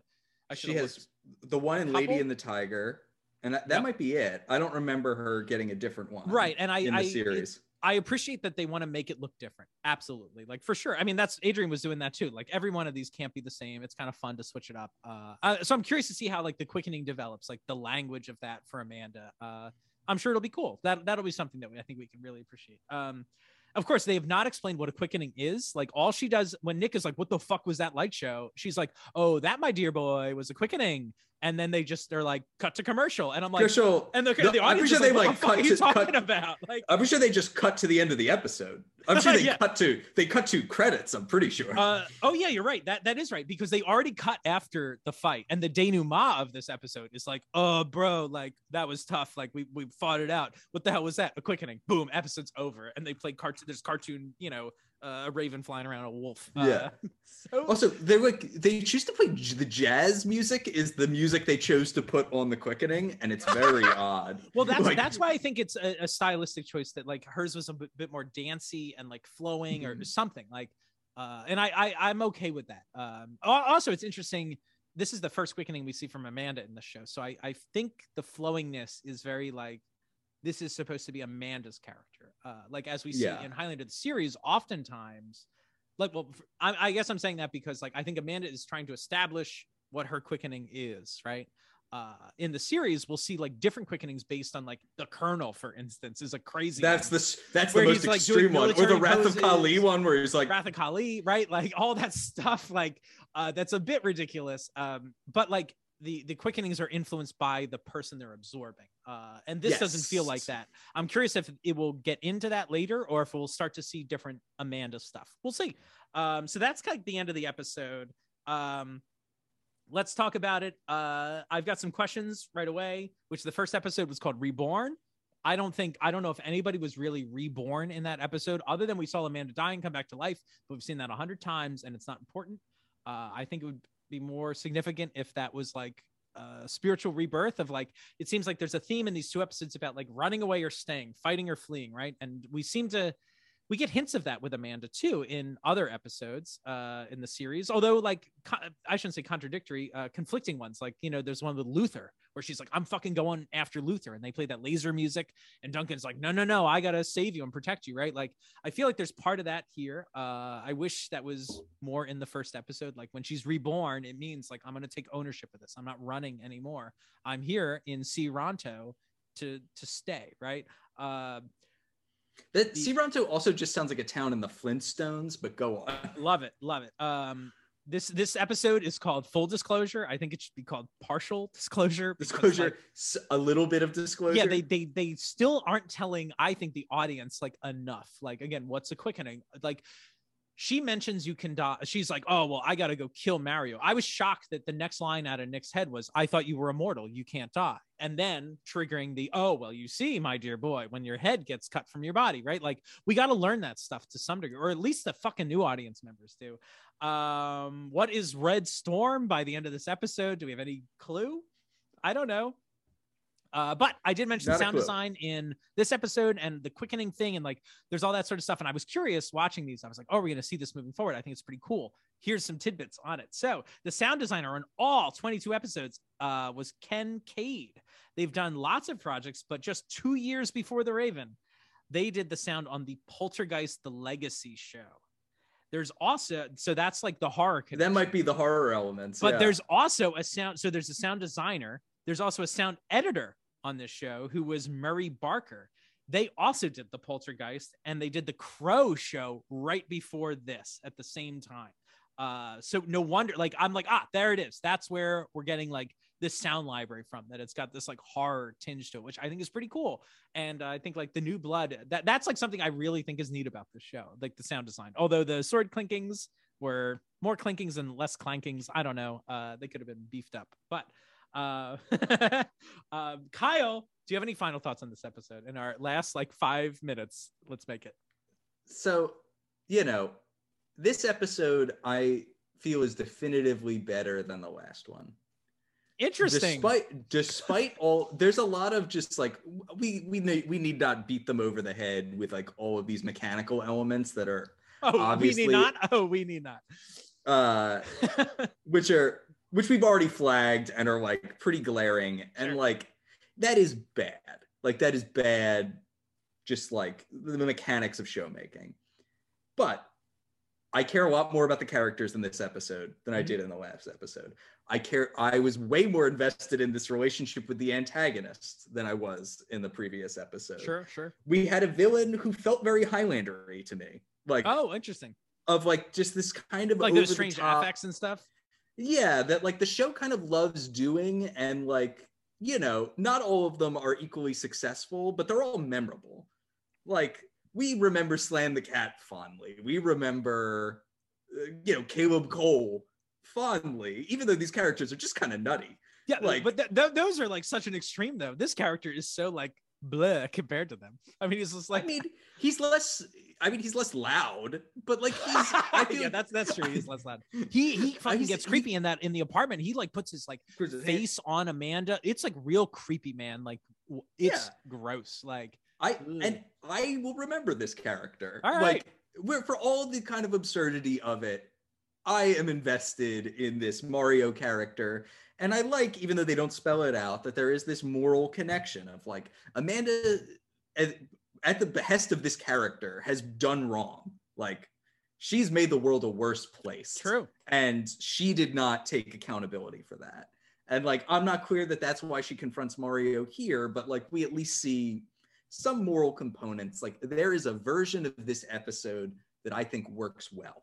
I agree with a lot of the stuff you said, especially this like moral component thing. And it's a thing that I don't think is explicit in the episode, and I wish it was. And it'll be interesting to see how it becomes more explicit. I also wish it was made explicit in the pilot, like, because that's a good, like, I get like Amanda in a lot of ways is like a foil to Duncan, right? Like Duncan's so serious. Like Amanda, obviously, like she does bad things. Like she's like kind of gray, right? Like, but we like her and she's funny. Like she's oftentimes also like comic relief, which is, okay. But like then you go to make a show about her and it's like, well, she can't be exactly the same character. Like Amanda is not like the way like Duncan is a crime fighter. I never envisioned Amanda as a crime fighter. And I'm curious to see how the show handles that. And I wish it was just made more explicit, that like it was just stated like, what am I doing with my life? Like like I have to make a choice. I mean, it doesn't even need to be that grand. Like, what am I doing with my life? But like a conscious decision, like I'm always running. I'm not going to run anymore. And I think that's also great because it tells the new audience who this character is, but also does like the narrative work that we need to like reorient to this character. Because of course I'm bringing all this baggage from like the series. Like, who is this person? Like they're a thief. They don't care, blah, blah, blah. But here they are caring. Like, why? Like, give us a scene where we just take the barometer and move it, and go boom, this is the new character, or this is the path the character wants to be on, and like now we can go on that path with them. And I don't think the show does a good enough job in the script to do that. But whatever. I mean, it was that. So what a fun time. We don't know what Red Storm is. And Kyle, do you think in episode 3, we will see the birthday party? Apparently 34 people, I think, have been invited to this. Yes. Definitely. Yeah, like the birthday 100%. party's over. Like no one cares at all. Like I think I would have loved at the end if the denouement was the birthday party and she went to it. But we'll see. Maybe next episode will open with the birthday party. So thank you everybody for listening. It's been another longer episode. These episodes We didn't rate it. Oh, okay. Keith, Sorry. You get to go first, Keith. How many dishes of delicious gnocchi would you give this episode? A full. I'm giving it 1. I'm so sorry. 1 star. So you're giving this less than the pilot. Yeah, I think so. I think Wow. the stuff in the script in this episode feels like the most broken thing. I also know I've mentioned like they spent money to put a trailer, hire an actor, like perhaps hundreds of thousands of dollars were spent to make this thing happen. And oh my God, like that's a lot of money. And I would hope it makes sense. And this doesn't really make sense. Like I think the like production crimes of this episode are egregious. This has been Production Crimes with Highlander Redux. Yeah, right. I don't know. Something's weird. But yeah. So I give it one. Oh, I didn't say like what kind of thing. I didn't even write in my notes. You asked me how many plates gnocchi, Kyle. I guess how many Cardinals of C. Ronto? How many Cardinals are there? I mean, usually there's only one, but you know. Here, I think there are actually 2. 4? I'm giving it there are 2. There are 2. I give this a 2. Honestly, okay. There's a world in which this is the pilot, I think. Yeah, I'm also curious. Like, it's interesting that these episodes weren't like made into like a movie. This feels more like it should have been like a 2-hour made for TV movie or something, right? Yeah. Sorry, I interrupted because I'm babbling. No, that's fine. Look, it's almost empty. I give it a 2. I think this is like a step in the right direction. There's more here. I want to eat this plate of gnocchi. That's right. We're going to be eating that gnocchi Super Mario all month. It's gnocchi month here at Highlander Rewatched. Yeah. We have not made any Super Mario jokes this time. No one has said Mamma Mia. Nobody has made reference to Fire Flowers. And I appreciate our restraint on that.